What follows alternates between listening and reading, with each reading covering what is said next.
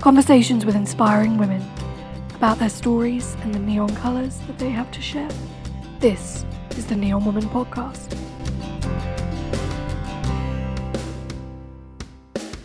Hello and welcome back to the Neon Woman Podcast. My guest this week is Marsha Vanwynsberghe. Marsha joins me to discuss her origin story, her journey through the world, and what happened when she started to own her own choices and support her own healing. This choice stemmed from an experience she had dealing with teen substance abuse in her family, and how she tried to simultaneously hide from the world but also fight to get others to change. And through this dark time, she decided to support herself and her healing and her choices. And in doing that, she was able to help others heal and make their own choices too. Marsha also joins me to discuss what it means to be a neon woman and so much more. I really hope you love this conversation. I found it so inspiring, and I hope you do too. Here it is. Just a trigger warning before we begin. This episode does contain some discussion of substance abuse. Marsha, welcome to the Neon Woman Podcast. I'm excited to chat to you today. Thank you so much for having me. I'm thrilled to be here. I like to start with the same question for everyone, because I feel like we're all known in the world for what we do. But I would like to know, who is Marsha in the world, aside from what you do?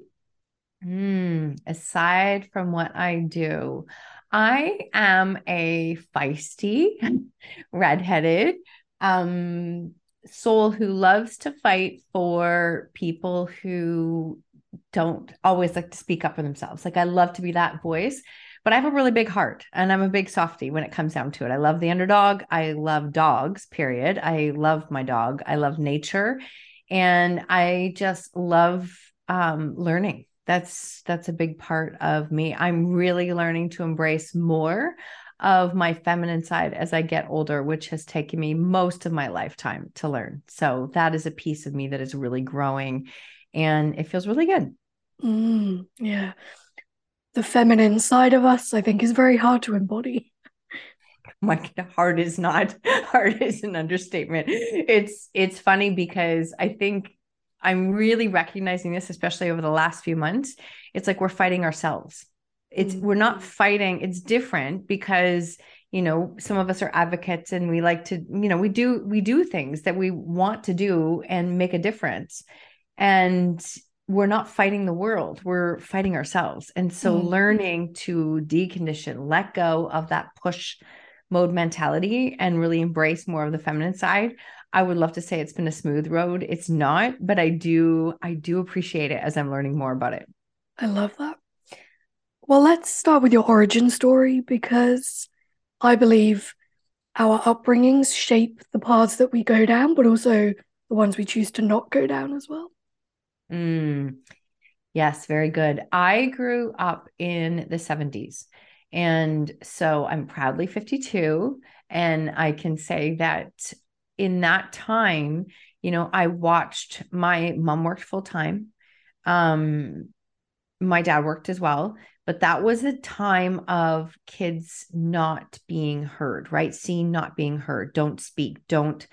And so I heard many times when I was younger that it's too much. Why do you have to be too much, too loud, too question? And I was that kid that questioned a lot of things. And I grew up in a time where that was not always accepted. But I was feisty, and that's literally who I was then. My parents worked very hard. This was a very much the beginning of I don't say blue collar, but it was blue collar time. And when a majority of the jobs there wasn't a lot of other jobs available at that time. And later on, my dad went to start his own business and did very well for themselves. But he worked hard. And the mentality I think that I was always taught at that time was, you have to work hard. You have to work hard. That was the origin story that I think, to be completely honest, I'm just learning to trust that hard work doesn't mean work yourself to the bone and burn out 3 times a year. That's not what hard work means. And that's a piece that I know it goes back to what I learned. And I don't begrudge them because that was the time. And that's really what the reality was. But I'm really starting to unpack and learn that that's not necessarily how it has to be done. Yeah, that's really interesting. I think Mm-hmm. we're almost conditioned to burn out, like to just work hard and burn out. It's a badge of honor. I'm not going to lie. I think for years I wore it as a badge of honor.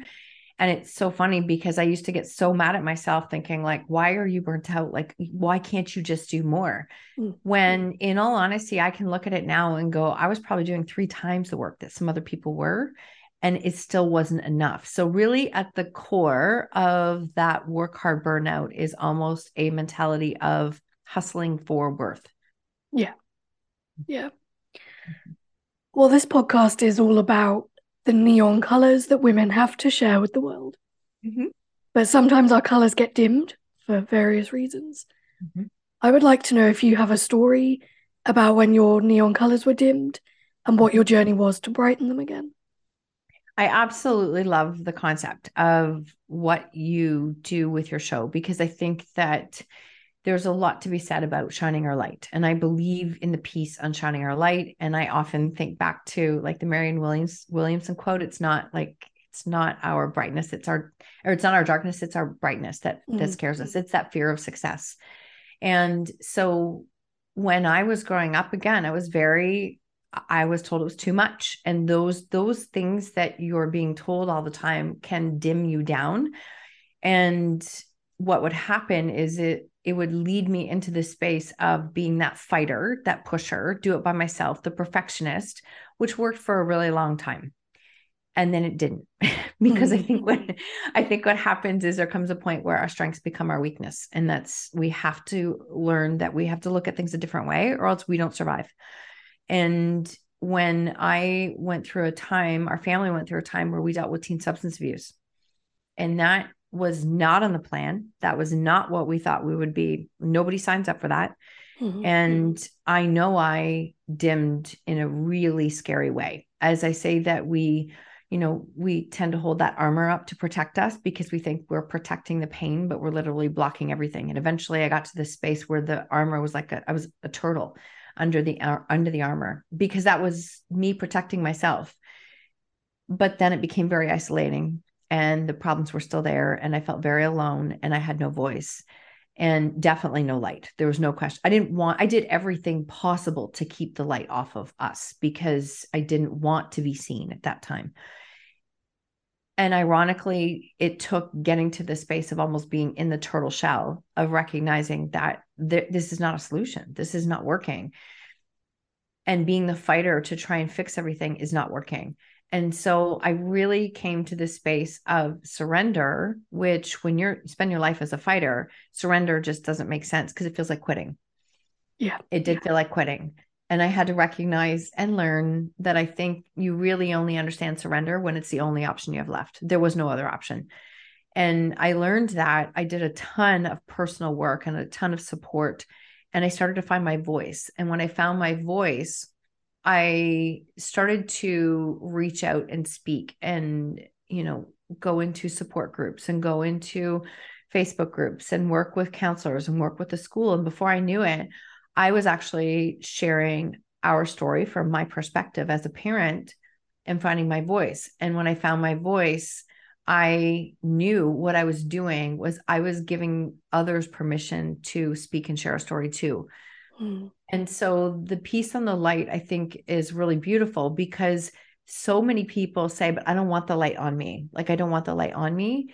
And I don't actually think it's on you. I think it shines through you. And I think you become the light for someone else. And that's the beautiful thing about, going from dim to shining again.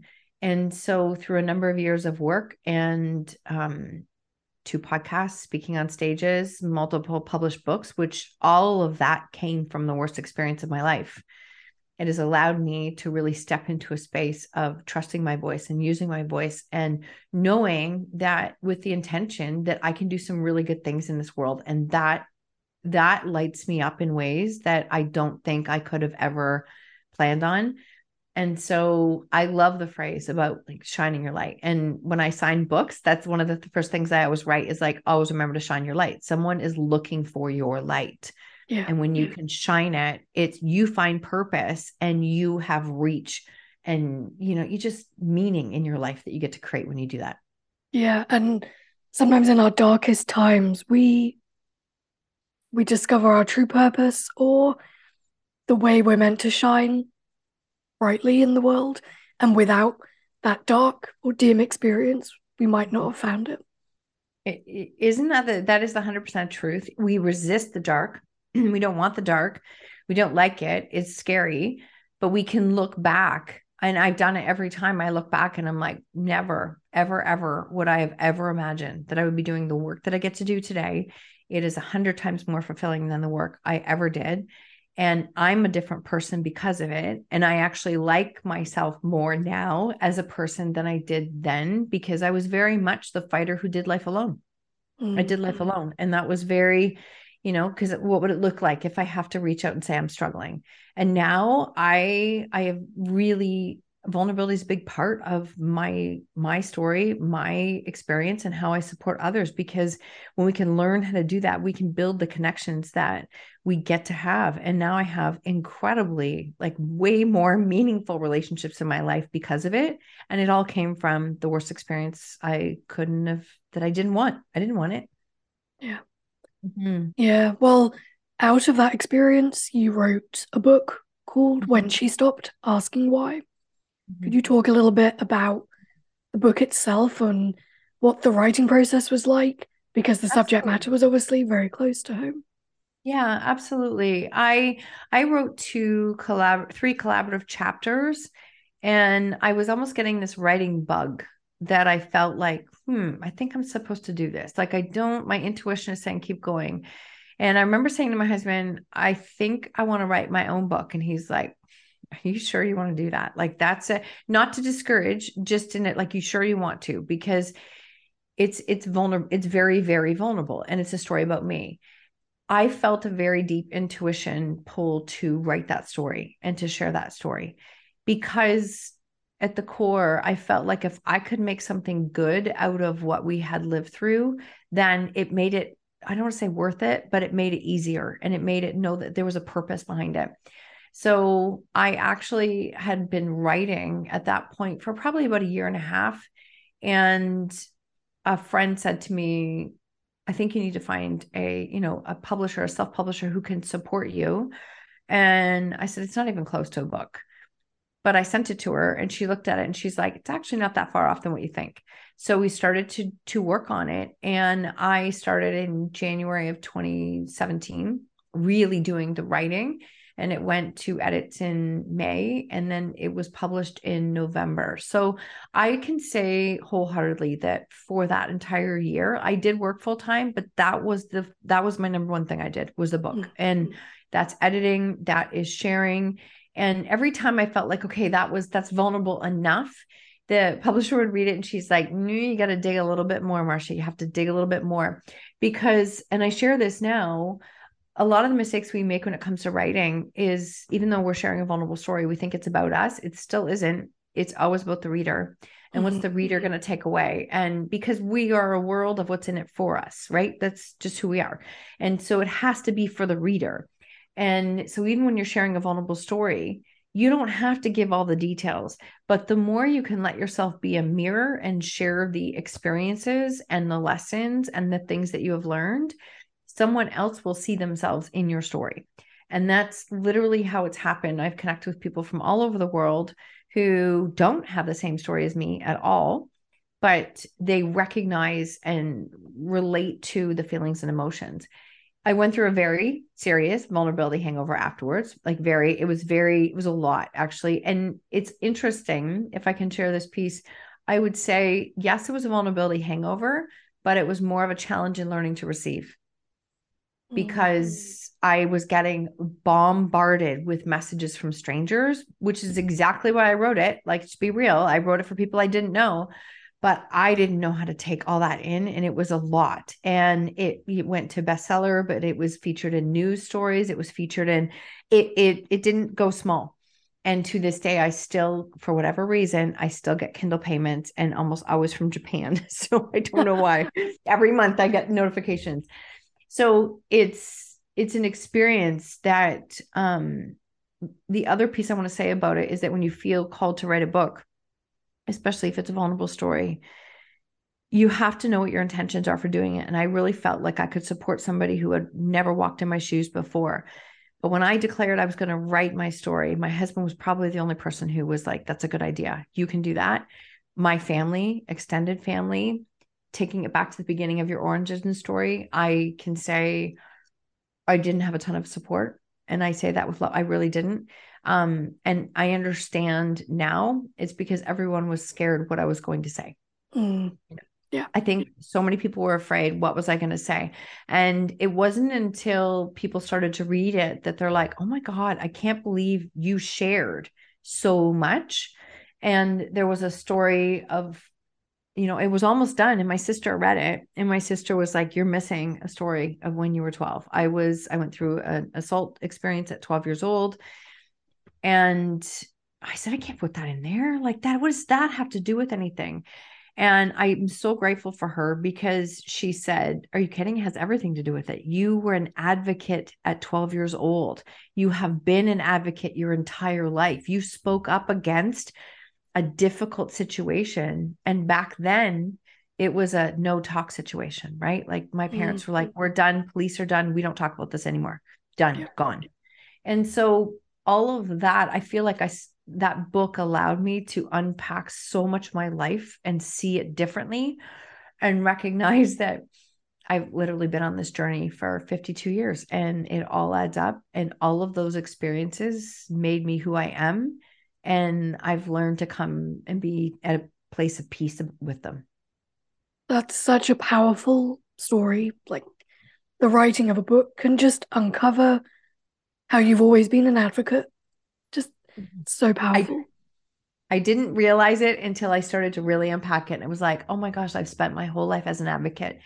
So as an advocate uses their voice. They shine, they speak up, they do those things. And so in that time, when I got quiet and I really hid and shame took over, that wasn't me. That was me not knowing how to manage everyone else's opinions and judgments and criticisms. And once I started to be me again and let myself shine, I had no time for what anyone else was saying. I didn't care because I actually didn't care, to be honest, because my message was reaching people that I'd never met before. And that was more important to me than, Joe's opinion down the street. It just didn't matter anymore. Yeah. It was freeing, very freeing experience. That's amazing. Mm-hmm. Well, you have a platform called Everybody Holds a Story. Mm-hmm. Can you share how this started and whether the writing of your book kind of was the initial inspiration for the platform? Mm-hmm. Absolutely. Thank you for asking that question. And it's a great question because I have two podcasts. One is called Own Your Choices, Own Your Life, because learning to own my choices is where my life really changed. And pardon me, the second podcast is Everybody Holds a Story. And that is becoming its own platform. And we just published a book, a collaborative book of body stories. And where did that come from? It came from me spending 5 years coaching people how to own their stories and share them. But what I didn't understand, and I mean, we're always all learning, is that we hold trauma in our bodies, and you can't just mentally be in a space of like, think better thoughts and, change the story. And I, of course, had to be the student and learn that. And in 2020, during the pandemic, I had to be the advocate, fight for my own health in a way that I couldn't get medical care. And it turned out that, after multiple canceled appointments, which lots of people went through, when they finally did do an MRI on my back, they found out that it was like within 12 hours, the hospital called, I was there, I was having to go in, meeting a surgeon, ended up with a very serious surgery where they rebuilt my spine, 5 vertebrae with titanium. And it was a very scary time in my life. And that's where this platform came from, is Everybody Holds a Story, because a friend of mine, my co-host and podcast host, Sue, she was at that time a myofascial massage therapist, and she was doing work on me. We didn't know what the problem was because we couldn't get any tests done, but there were times I could barely walk, and I'm healthy. So it didn't make any sense, and I didn't hurt myself. And as she was working with my fascia, she was like, you've had, I'd had 12 abdominal surgeries at that time. And then I had this back surgery. And she said the words, she goes, you know what? Everybody does hold a story. And I just went, oh my gosh, hold on to that idea.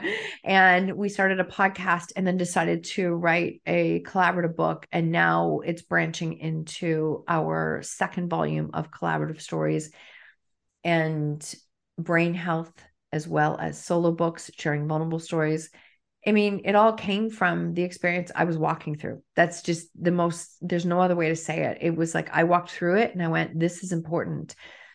And I wanted to do something with it. So between us, that's what we've done. And this book has stories of, domestic violence and assault and child loss and endometriosis and cancer. And these women have done unbelievable jobs of sharing their stories and how they came through it. And I'm just grateful because this is the work I know I'm meant to do and I like to do. And I've watched these people continue to just build so much freedom from their stories. That's amazing. Have you read The Body Keeps the Score? Oh, yes. Yes. Yes. Such And a good actually book. made a list of that. That's when I want to go back to again very shortly, because when I was going through my back surgery, I started to read that book, and it was like, you really start to understand that if this is too much information, but I really do believe that the trauma I experienced at 12 is probably been a catalyst issue in my entire life, because at that time, again, we were just constantly told, like, we don't talk about stuff like that. And I'm like, Yeah, but you I don't know what bury to it. do with it. Well, and you know what? It's unfortunate, but that was the message I was told. We don't talk about it. So in my brain, it's like, oh, that's bad. I can't speak on that. So that's bad. We don't talk about it. And I buried it. And physically and physiologically, that trauma is trapped in your body. And I understand that now. And I realize we all have a lot of work to do. That work never stops. But I do think there is something very powerful about opening up, being vulnerable, and sharing our real selves, our real stories, and showing others how to do it. Because the sooner we can do that and release shame, we're not holding on to it. And that's a way and a process of helping us to deal with trauma. Yeah, absolutely. Well, something you teach is the power of owning your choices and what you call radical responsibility. Can you talk about that? Because I think it can be confronting to own your choices and your decisions. It's very confronting, and it can be a bit of a trigger for some people, which is all the more reason I do like to use it, because it's a bit of in your face thinking, but it worked for me. And that's why I do share it. When we were at the peak time of dealing with substance abuse and our kids, my brain as a mom was trying to fix, manage, and control everything. And I was trying to make it go away, just make it stop, make it go away. And I couldn't find a solution. And no matter what I did, every single thing I did, it only got worse. And it didn't change their situation. And it almost killed me. And a counselor said to me, if they decide to come back to you, you need to be a springboard, and you're a pile of quicksand. You couldn't save anyone. You can't save yourself right now. And that became okay, that's true, actually. And so I started to use mantras every day. I mean, forget day, multiple times an hour. Something would happen and I would say, wait, that's not my choice. That's not my choice. That's not my choice. And it was like recognizing that, what is my choice? What is my choice? Because we do spend a lot of time being angry and frustrated that no one is coming to help, or no one is knowing what we need, or no one is stepping in. But no one else is supposed to. We're actually supposed to lead ourselves. And so I started to be in a space of like radical responsibility. It's like taking radical responsibility for myself. My health had declined completely. I probably didn't sleep much more than like 20 minutes at a time. PTSD was huge. My nervous system was a mess. Regardless of what they did or didn't do next, that was up to me to change that. And that's what radical responsibility was. So it was everything from what do I need to make it through today? What do I need to make it through this experience, this moment? Is it a podcast? Is it, YouTube video? Whatever understanding. I did listen to a lot of Tony Robbins then, and I'm just understanding that my state, how can I elevate my state even like one level and one level? And when I can elevate it to a different state, I can make a better decision. The more I did that, I stopped reacting to life and I responded. And that was a very different energy. And I just kept every single day, like owning my choices, own my choices. And when I started the podcast in 2017, those words changed my life. And they have literally been the platform for everything that I do. And my kids are phenomenal. I love them to pieces. They're grown men now. And they've done incredible things with their life. And what they had to choose to do that too. So I couldn't make that happen. I didn't know it at the time. But the best thing I could have done was take care of me, to be the best version of me, show that I'm responsible for me, because that's ultimately what they had to do. Yeah. Whether you deal with substance abuse or not, just with kids in general, they have to make those choices because they're creating their life. And that is the blessing that I never knew at the time. I was just trying to find a way to survive. Yeah, when things get hard, there's a need to control every aspect of a situation. But like you said at the beginning, if you surrender and just choose Yes. yourself and own what you choose about yourself and the decisions you make, that's all you can do. It's the only thing you can do. And I 100% believe in the words of own your choices, own your life, radical responsibility, and self-leadership. I have to say self-leadership, because it's like, there are times where I look at myself and I'm like, oh, you are not leading yourself right now. Like, what are you doing? But we have to be able to do that without shame, right? It's not like, oh, look at you, let yourself go again. You're not doing, that's not helpful. But self-leadership is, am I doing what I need for me? Am I actually, like, am I drinking the water? Am I sleeping? Am I doing things that help me to feel better and fill my cup? Because it's not anyone else's responsibility. It's mine. And the piece of that self-care that, we always talk about filling the cup to overflow, and we serve others from the overflow, but every day is a brand new cup. I could kill it one day. I can, but that cup starts over the next day, the exact same way. And we choose what we put in it and the responsibilities that are there. And as women, it's not easy to ask for help. It's not always easy to receive. We do that. We can block ourselves. So those are the pieces that I like to refer to, that it's my responsibility to lead myself. It's their responsibility to lead themselves. And I used to say, if your life isn't where you want it to be right now, maybe you're just one choice away from having a different life. And I do believe that. I believe that for everyone, that we can create change by stacking a single choice on top of each other.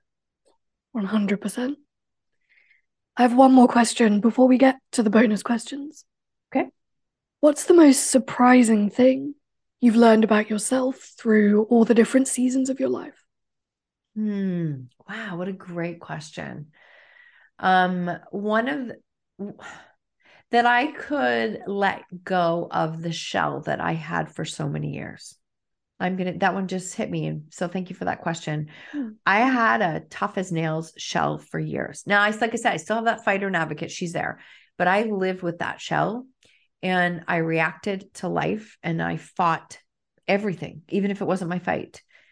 And I look at myself now, and it's so much lighter, so much more freeing, and so much more enjoyable. Like, I found joy in life that if you had asked me years ago, I don't know where that was, because I didn't make time for it. I didn't allow it. And I just put that wall up. So I think that's one of the most surprising things is I know I'm a very different person than I was 10 years ago. Well, probably than I was even last year, but 10 years and longer. And we can change and evolve. And I think that's one of the most surprising things. I had somebody say that to me not that long ago. They're like, you are a completely different person. And I said, I know, it's great, isn't it? Because this is just so much better than the way I was doing it before. Yeah, absolutely. And we're meant to change and evolve and grow. Even if we resist it, even when we resist it. Yes. Yes. Well, let's get into the bonus questions. I ask every guest the same ones. Okay. I have a playlist on Spotify, and every podcast guest adds a song. So, my first question is, what's the one song you play to brighten your neon colors? Hmm. Okay. So I play Foo Fighters, and it is The Best of You because the lyrics in that hit me every single time. Great choice. I love that song. One of my favorites. And I literally will just crank it in the house. And it's my job to bring the best of me. Yeah, Yeah. amazing. I'll add it to the playlist. What about Love is Wild to you? What about Love is Wild to me? That it's a dance. Let me go with this answer. It's a dance back and forth. And it's the way love works is a mix and a dance of giving and receiving, asking and not taking, asking and receiving, doing thoughtful things for someone else. My husband, it's a dance. We have this dance all the time that I just love, and I think it's hilarious. We have a great sense of humor. I think that's incredibly important. And but I think it's a dance of giving and receiving, and not keeping a score sheet or tally of who's doing what for the other, more giving and just giving and receiving. Yeah, I love that. Mm-hmm. What about your fashion sense is original? Oh, I love what's original. It's, oh my gosh, that's so funny. People joke all the time, then you can probably find me in a hoodie and a like a Lululemon. I'm a very comfy, very simple. I'm very simple. Same. Um, I really am. And I actually just spoke on stage at a big event 2 weeks ago. And it was funny because I didn't have a clue. I'm like, okay, somebody said, you're going to wear a dress. I'm like, oh God, like it's just not me. And it's so funny because I got to this space where everybody was making these suggestions of what to wear. And I was like, you know what? If I walk on that stage with anything that's not me, it's going to show and I'm going to feel it. So I found a really cute little leather coat, a plain sweater, jeans, and like running shoes. I felt so good because it was me. And I I think love that's that. that permission to do it, because some people were very dressed up. My husband looked at me and he goes, that's you. That's totally you to a T. And you know what? Why can't we allow that to be? And Yeah, so that's my branched out fashion sense. amazing. What do you do to keep your mindset magnificent? Mm, it's work every day. I'm going to say it is. If people could see how much I coach myself on a daily basis, they might be shocked. I start the day with, I have a morning kickstart playlist that I play. Like even when I groggily wake up, put the headphone in and I listen to it on repeat. It's an Abraham Hicks and a Joe Dispenza. That is, sometimes I'll listen to that twice, and that might be an hour. I have subliminals. I'm a master practitioner for NLP. So I've created different subliminals and hypnosis for myself. I do breath work probably twice a day. And I like to journal, and I don't always journal, but I do like to journal. And I will sometimes pull cards. When my mindset is going, I also listen to podcasts, but when my mindset is in a little bit of a teeter-totter back and forth, I just go back to basics. Again, back to leadership, back to ownership. What am I doing? What am I not doing? And it's like, you know what? We don't need to go on social media until some of these things are done. Mm, So yeah, I think the other big piece that I do for mindset is I recognize when I'm doing mindless work, and it's like, no, I put boundaries on. I put boundaries on, and I won't answer, and I leave it, and it feels really good. yeah, yeah, I love that. Mm-hmm. Where is the most adventurous place you've traveled to? I'm gonna have to say Hawaii. Oh, We did a cruise to Hawaii with the family, and we did a number of different excursions, and one of them was rappelling down a waterfall, which I don't know if I would ever do again because it was very, I slipped and went upside down, and it's like drinking a fire hose. Speaking of surrender, I kicked and screamed while I was upside down hanging with the water. And all I could think is, this is not how you're going out. And I had to let go. And in letting go, I was able to pull myself back through. But that was a very adventurous experience for me. And yeah, but fun. sounds terrifying, but I will never do it again. But What is necessary to you to have a healthy lifestyle? And I put the word healthy in quotes because the word can mean different things. Routine. I that's the first thing I'm going to say is routine for me. I have a morning and a nighttime routine that I don't always waver too much from. And so we just got back from traveling for 2 weeks and I love the full experience. Like I love having the fun, but I loved coming back to my bed. I loved having my nighttime routines. And so I think one of the things that I know I need is that I can step outside of that and do other things.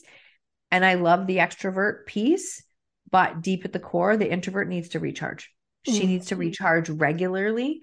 And when I give on a big, as I said, I just spoke on a stage, I know for me, the next few days after, we're like, let's just tone it back down and bring that energy back in and recharge. So I know I need recharge on a regular basis.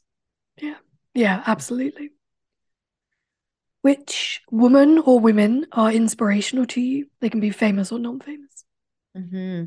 I'm going to say Brene Brown because I went listening to her TED Talk on vulnerability. I really found understanding what vulnerability was, understanding that how courageous it was and that it wasn't weakness. And it really opened me up to start to share a story. And so many other women that I adore and have learned so much from, mentors, coaches, authors that I just look at and I love learning from women who have gone before me. Yeah, Brene Brown is great. Yeah, I absolutely. My last question. What does being a neon woman mean to you? I think being a neon woman, and I love this question. I think being a neon woman is like owning your own neon colors and letting them shine. Like owning what they are. You want to be, some days it's pink and it's like green or it's orange. Let it be and let it shine. Because we spend too much time trying to be for everyone and we're never supposed to be. We're actually not supposed to be for everyone. So I think when we learn to let ourselves shine for who we are and love who we are, like appreciate those parts of ourselves, when we shine, the right people find us. And I believe that wholeheartedly. The people that will find us are looking for us. And they can't find us if we don't go first and if we don't continue to shine. So I think it means loving who you are, letting those colors shine and owning them and being unapologetic about it. Yeah, I love that answer. Do you love poetry? Have you ever just wanted a little bit of inspiration to start your day? A Poem a Day by Lo Mackett is that magical book of inspiration you've been looking for. One poem a day for every day of the year. Available now on Amazon. Go and get your copy today. For more information, go to lomackett.com or neonwoman.com. Marsha, this has been a really wonderful conversation. Where can people buy your book, listen to your podcasts? Tell me all the links. Beautiful. I thank you so much for having me. Honestly, I've loved, you've had great questions. I made life very easy for a lot of people because I have a very long last name, Vanwynsberghe. So if you start typing Marsha Van W, VANW on Google, all of it comes up. So whether it's like Instagram, Facebook, TikTok, it's like all there. My podcast is Own Your Choices, Own Your Life. That's my website is Marsha Van W. And you can find any of the books on Amazon. They are available. Wonderful. Same thing with the name. Yeah. So thank you for asking. Thank you so much for your time.